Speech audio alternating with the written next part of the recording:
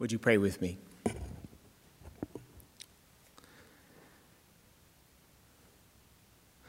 Come now, O Lord, in power and in might.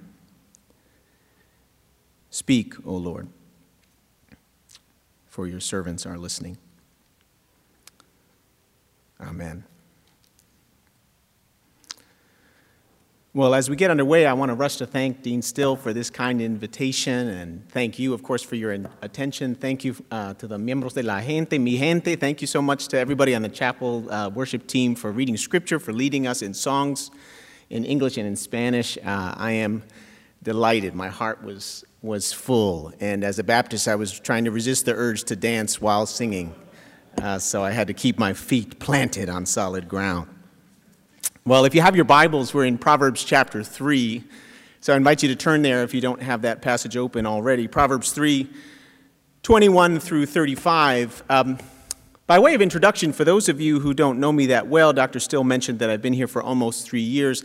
If you've taken a class with me, if you know me personally, you know that I come from a strange planet called New Jersey. This planet is filled with various alien life forms, such as Buddy from Cake Boss, the Desperate Housewives of New Jersey, 2 members of the Jersey Shore cast, not all of them were from New Jersey, and some of our more famous alien life forms like John Bon Jovi, Whitney Houston, and of course the boss, Bruce Springsteen. Now, if you mash up together my alien sensibilities with the fact that I'm a father of 3 kids, soon to be 14, 12 and 8, what you get is this strange, even eclectic mix of someone who's nostalgic about what he was doing at their age in a land far away in a time long ago.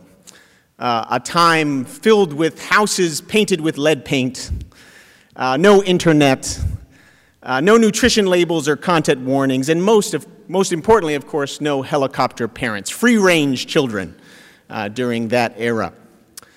Some of my more favorite memories from that time come from when my parents would take us into New York City on New Jersey Transit. Some of you have been on that route if you've been to New Jersey. Family members would come from Honduras to visit us, and of course they wanted to see the sights in New York, and so we would take them into the city. And I remember these great adventures filled with wonderful memories, seeing new things, learning new things, going new places. What I didn't really understand at the time is that my parents were doing a couple different layers of teaching. They wanted me to learn about the sights, about the places, but they also wanted me to learn how to be street smart. They wanted me to learn to be street smart with them when I was young, so that one day when I was old, I'd be street smart when the time came for me to go into the city on my own. Maybe they were a little smarter than I gave them credit for. I mean, a lot of this stuff is common sense. It's basic stuff. A lot of it was caught rather than taught. Don't be a wise guy with the conductor on the train. He or she doesn't have the time or patience for it. Put your wallet in your front pocket, especially if you're on a crowded subway. Disperse your money in different places on your body so that if something bad happens to you, then you won't be caught unprepared. Don't be too friendly with strangers. They might think that you're trying to scam them, and if they're trying to be really friendly with you, they might be trying to scam you. Always, always remember that not every person dressed like Elmo in Times Square is friendly.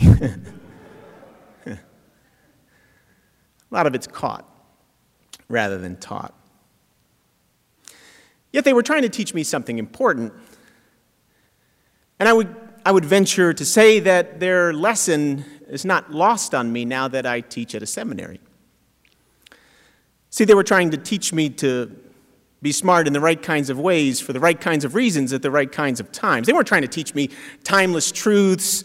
They weren't trying to teach me acontextual principles. They were trying to teach me how to do the right thing in the right way at the right time for the right reasons. What to do and what not to do, what to say and what not to say. It's not lost on me now that I teach at a seminary that one of our jobs is to teach you to be street smart. One of our jobs is to teach you that loving people and loving texts are not the same thing. One of our jobs is to set you free from the seduction of success in ministry.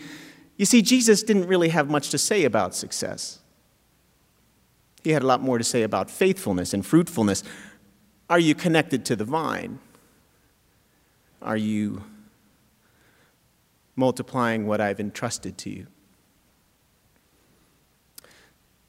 It's our job to remind you that you could even earn a PhD and, at least according to Scripture, still be called a fool. Street smarts, survival skills, life skills, trying to know how to do the right thing in the right way for the right reasons. What my parents were doing was actually a secularized version of what Hebrew parents have been doing with their children for thousands of years.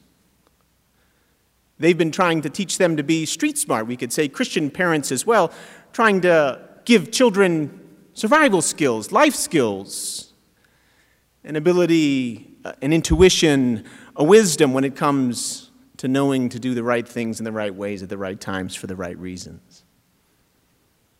Is it any wonder then that the vision that I'm describing is also the vision that's laid out in our text for this morning? We're in Proverbs 3:21 through 35.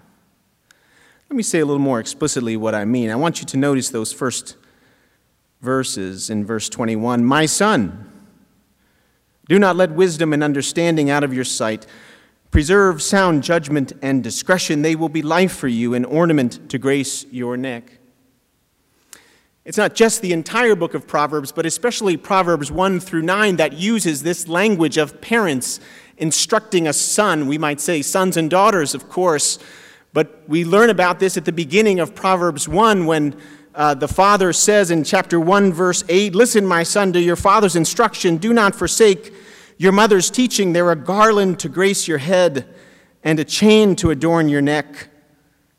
This is how I know that Dr. Garland is a world-class biblical scholar. The name Alcantara is nowhere in the Bible, but Garland is right here in Proverbs 1, verse 9. Listen, heed, pay attention. It shows up at the beginning of chapter 2, verse 1 again. My son, if you accept my word, store up my commands within you. I'm skipping ahead to verse 5. Then you will understand the fear of the Lord. Beginning of chapter 3, verse 1. My son, do not forget my teaching. Keep my commands in your heart, for they'll prolong your life many years and bring you peace and prosperity. Verse 11, my son, do not despise the Lord's discipline. And now, verse 21, my son, do not let wisdom and understanding out of your sight. Preserve sound judgment and discretion. They will be life for you, an ornament to grace your neck. Let me suggest to you that in these verses, there's a framework here. I want to call it a ground and a goal. Now, I think in imagery as well, so let me say an anchor that helps us be secured in the ways that we need to be secured, and a sail that sets us free to go to the places that God would call us to go. Let me start with the anchor. And the anchor is this: the power to reach out comes from a commitment to reach up. I'm going to talk about what I mean in just a moment. But I invite you to look back with me at verse 21 through 22 again. There are these rich images, beautiful language here. Do not let wisdom and understanding out of your sight. Maybe it's because I'm a parent of 3 kids, but I remember when they were young, I had to be hyper aware of everything they were doing. I had to make sure to keep my eyes attuned, my eyes fixed, to make sure that I was aware not only of what was in front of me, but the surroundings around me. The parents are saying, I want you to treat wisdom and understanding that way. I want you to be attuned. I want you to be fixed. I want you to look out for these. They will be life for you, an ornament to grace your neck. I mentioned the garland around your head, the chain around your neck in chapter 1, verse 8. If you look at chapter 3, verse 3, let love and faithfulness never leave you. Bind them around your neck. There's such a thing as wearing virtue. Reminded of the New Testament, clothe yourselves with compassion. So you have this rich imagery, but what we could fail to notice or observe is the ways that these verses are connected to the preceding ones. In fact, in the English translation, those words, wisdom and understanding, those are insertions. We could roughly translate it as, do not let these out of your sight. So then you have to ask, where do the these come from? They come from verses 19 through 20. By wisdom, the Lord laid the earth's foundations. By understanding, he set the heavens in place. By his knowledge, the watery depths were divided, and the clouds let drop their dew. The power to reach out comes from a commitment to reach up. You see, God is the one who set the foundations of the earth in place. God is the one who sets the seas in balance.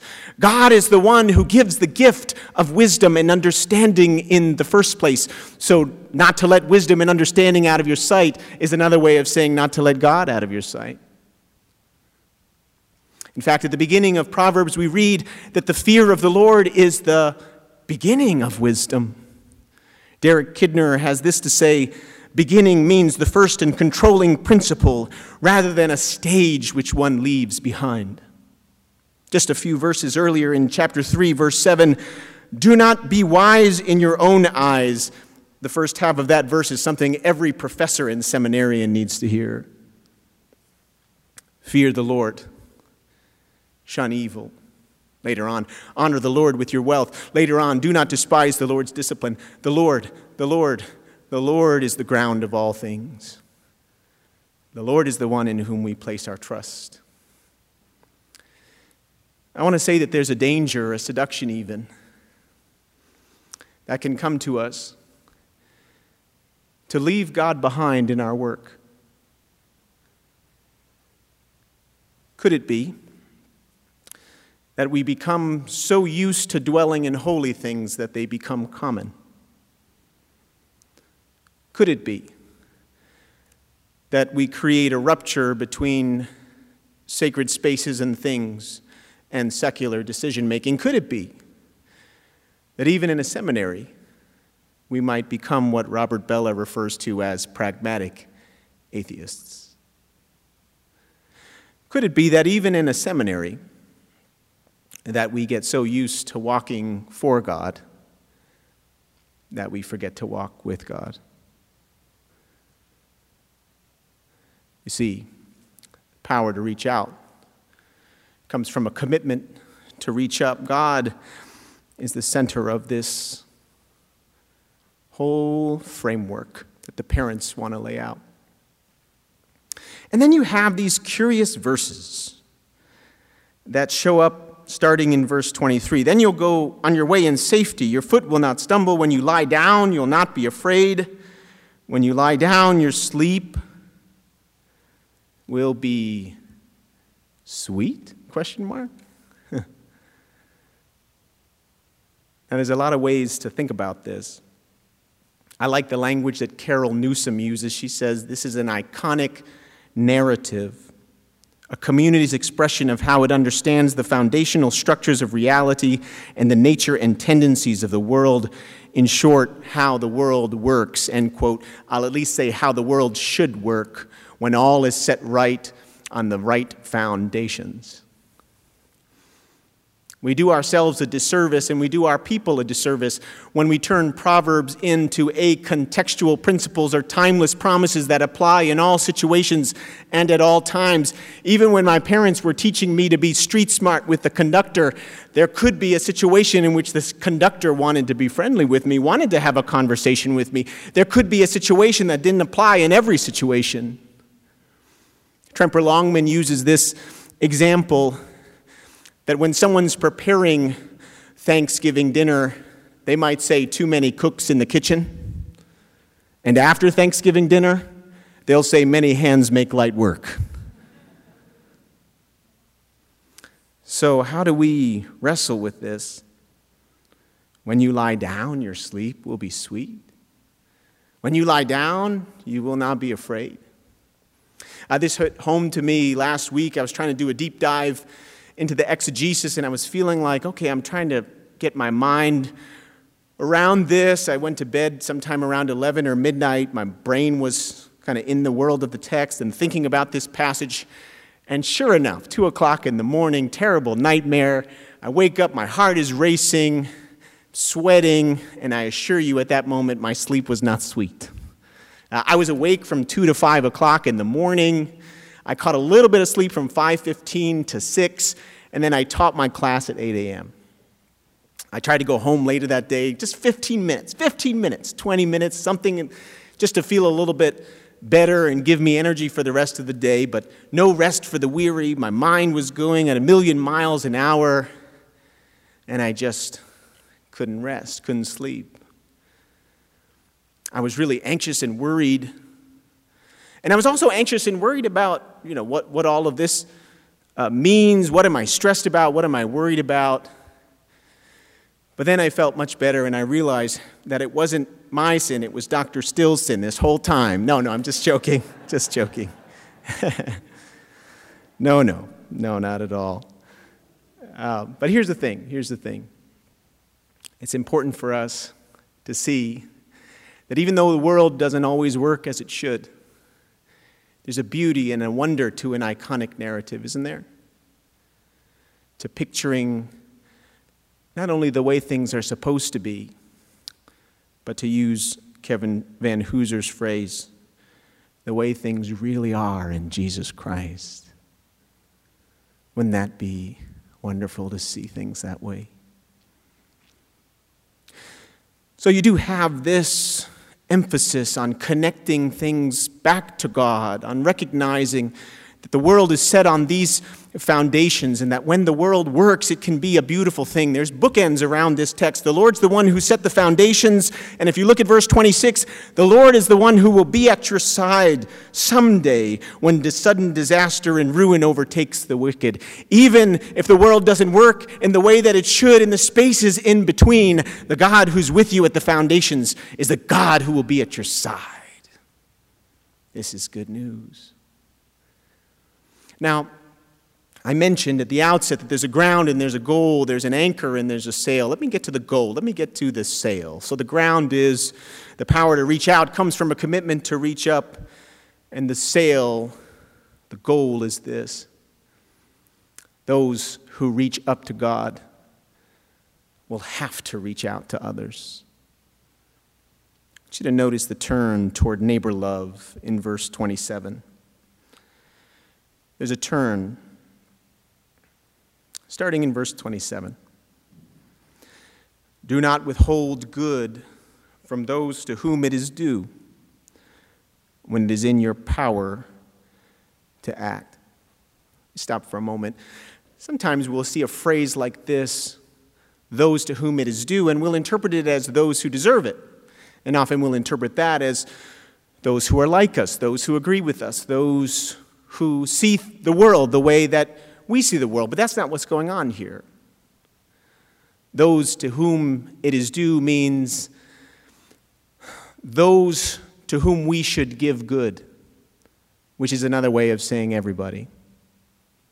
Michael V. Fox, the Proverbs commentator, points this out, that in Exodus 23, 4 through 5, there's a statement there that if someone's donkey wanders off into a field, even if that person's your enemy, it's your responsibility to bring it back. That if an enemy's donkey falls into a ditch, it's your responsibility to get that donkey out of it. The important thing in that situation is not who's right and who's wrong when it comes to you and your enemy. The important thing in that situation is what is right and what is wrong. Do not withhold those to whom good from those to whom it is due. That's another way of saying everyone at all times, in all situations, is worthy of dignity and respect, regardless of what you think about them, regardless of whether or not they're a stranger or an enemy or their ox or donkey has fallen into a ditch. Do not say to your neighbor, come back tomorrow and I'll give it to you, when you already have it with you. The word for neighbor here doesn't mean the one who's in close proximity to you. It actually means anyone in need of help. The way Jesus talks about neighbors, that's what's being talked about here. Anyone in need of help. Keep your promises with anyone in need of help. Don't plot evil or harm, that's verse 29, against anyone in need of help who lives trustfully near you. Don't accuse anyone in need of help and anyone at all for no reason when they've done you no harm. That word there is quarrel. Do not quarrel for no reason. Last time I checked, there's no gift in the spiritual gifts inventory of a critical or quarrelsome spirit. Those who are in close proximity to you and those who are your strangers and even your enemies, you are called to practice radical neighbor love. Do not envy the violent or choose any of their ways, for violence begets violence, and according to Proverbs 14, verse 30, envy will rot your bones. And so, there is this call to taking our commitment to reaching up and undeniably, unmistakably using it to reach out. That's the goal. That's the sail that would take us where God would call us to go. A love toward anyone in need of help, even the stranger, even an enemy. Now, this does lead us to ask some important questions. Questions that any and every gospel minister should ask and must ask. Let me start with the first one. How will you use your power to act? That's right there in verse 27. When it is in your power to act. You've been given power to speak, and you've been given power to act. But then the question becomes, how will you use that power to speak and power to act? Will you hoard your power? Or will you share it? Will you acquire power? Or will you release it? Will you do what the Gentiles do, Jesus says in Mark 10, exercising authority and lording that authority over people? Or will you heed Jesus' call in Mark 10, not so with you? So what will you do with your power to act? Second question, how will you define your neighbor?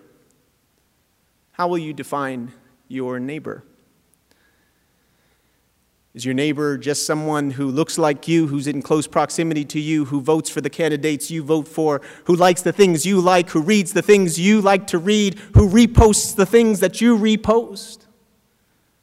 Or is your neighbor anyone in need of help? Is your neighbor a stranger, an enemy, someone who might speak a different language than you do, or come from a different country than you do, or be persuaded of different things than you're persuaded of? Who's your neighbor? I'm reminded of C.S. Lewis's prayer in his book, A Grief Observed. Not my idea of God, but God. Not my idea of my neighbor, but my neighbor. Then we have this question, one more. How will you bring into congruence the same things that are brought into congruence in Proverbs 3? Reaching up and reaching out. Jesus does not really leave room for first order and second order things, for loving God and the afterthought of loving your neighbor. That's not how the great commandment works. So the question comes to us, what will we do? Some of us are really good at the reaching out, and perhaps we should ask ourselves if we've left God behind. Some of us are really good at the reaching out or reaching up, and perhaps we should ask ourselves if we've left people behind. I'm reminded of René Padilla and Samuel Escobar. Padilla came from Ecuador, Escobar came from Peru. And when they sat down with North American leaders at the Lausanne Congress for world evangelization, they reminded them of their Christian social responsibility. They reminded them that it was not a choice between proclamation and evangelism or compassion and justice. It was proclamation and evangelism and compassion and justice. North American theologians who had been influenced by the social gospel were fearful of this, and they asked them questions like, why are you Latin American theologians so insistent on socializing the gospel? Padilla and Escobar responded, and I'll paraphrase, with a deeper question. Why is it that you North American theologians are so afraid of gospelizing the social? Here's Martin Luther King Jr. in his sermon, Why Jesus Called a Man a Fool. It's all right to talk about heaven. I talk about it because I believe firmly in immortality, but you've got to talk about the earth. It's all right to talk about long white robes over yonder, but I want a suit and shoes to wear down here. It's all right to talk about streets flowing with milk and honey in heaven, but I want some food to eat down here. It's even all right to talk about the new Jerusalem, but one day we must begin to talk about the new Chicago, the new Atlanta, the new New York, the new America. So here we have it, that there is this call to reach up and this call to reach out. There is this ground and this goal, this anchor and this sail. We need both in order to get a fuller understanding of the framework, the foundations on which the earth is set. But there's one more thing what we need, if I could call it a thing. I want you to look back at this passage one more time. I already mentioned verses 19 through 20 and how they frame what happens next. But there's also a theme that shows up over and over again. After the instruction comes to have no fear of sudden disaster or the ruin that overtakes the wicked, that's verse 25. I already mentioned this. There is this beautiful statement, for the Lord will be at your side. And perhaps I'm using my sanctified imagination here, but I see Jesus telling a group of worried and confused disciples, surely I will be with you even to the end of the age. Skip ahead to verse 32. For the Lord detests the perverse, but takes the upright into his confidence. Usually in the Hebrew Scriptures, that space of counsel is only reserved for angels, heavenly beings. But those who walk in the ways of the Lord are somehow taken into God's counsel, his confidence. I hear Jesus saying to his disciples, I no longer call you servants, because a servant doesn't know his master's business. Instead, I have called you friends. Verse 33, the Lord's curse is on the house of the wicked, but he blesses the home of the righteous. It's not just the individual, but the sphere of the individual that is impacted here. And I can hear Jesus saying, perhaps even to seminarians, everyone who's left houses or brothers or sisters or father or mother or wife or children or fields for my sake will receive 100 times as much and will inherit eternal life.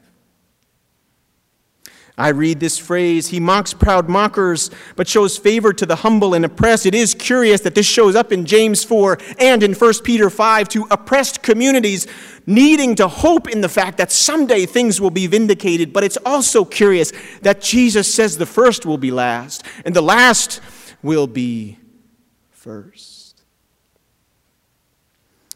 The wise inherit honor, verse 35, but fools only get shame. I hear Jesus saying, do not let your hearts be troubled. In my Father's house, there are many rooms. I'm going there to prepare a place for you, and one day I'll come back so that you can be where I will be. Yes, I know that Jesus isn't in Proverbs 3, but I also know that somehow Proverbs 3 was in Jesus. We see it everywhere, don't we? There's a hope in this text. You see, we could get too horizontal rather than vertical. We could get too moralistic rather than redemptive. We could get too humanistic rather than theological, and what we would fail to see is that God's fingerprints are all over this passage, that God is the one who blesses and sustains and preserves the righteous, that God is the one who's made a promise not only at the foundations of the earth, but also in the final analysis. You see, there's a truth about God, which is this: God has promised to show up for those who reach up and who reach out. Say that one more time. God has promised to show up for those who reach up and who reach out. You know, recently I've been reflecting more and more and learning more and more about the life of George W. Truett. I heard a story and I tried to track down some of the details of it because I was so intrigued by it. Now, we all know that Truett was not a perfect person.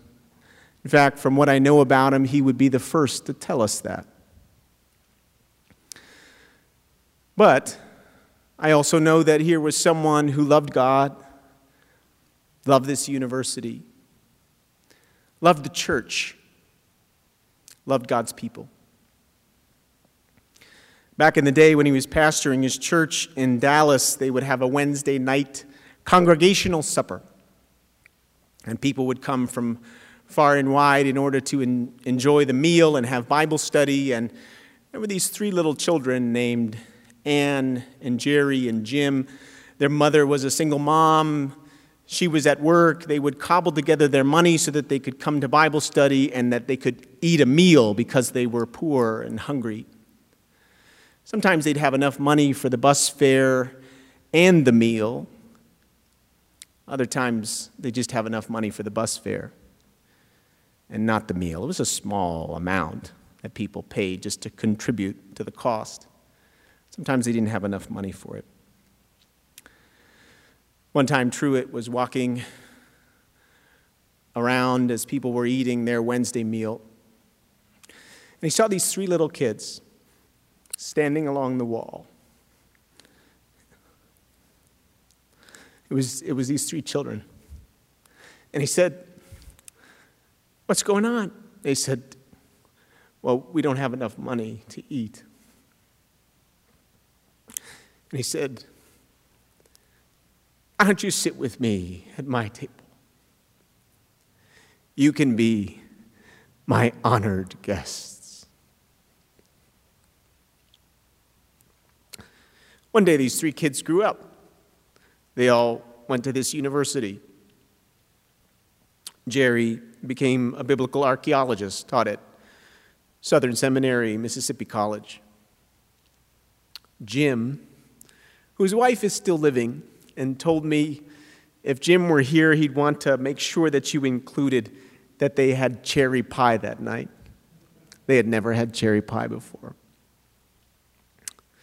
Jim went on to become a professor of history here and taught for decades.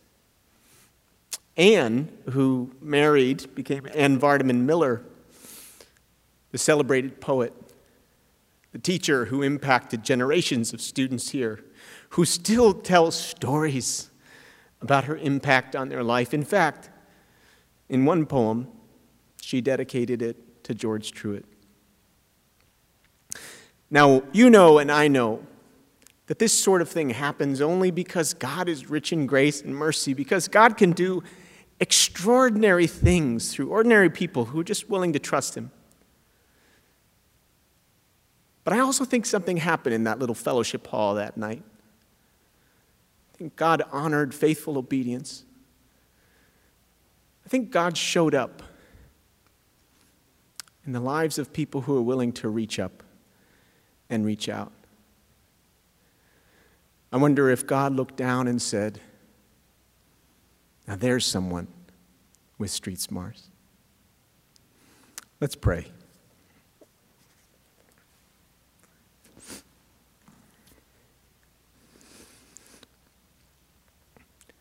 Oh God, would you help us?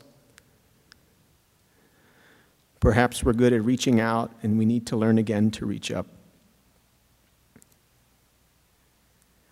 Perhaps we're good at reaching up, and we need to learn again to reach out. You know. You know our hearts. You know our frame. You are especially good at showing up. You are especially good at a ministry of reversal, so that those who are going one way might learn to go another. Thank you, Lord Jesus, for being on our side. Thank you for the inheritance that you've promised us, an inheritance that can never spoil or fade or perish.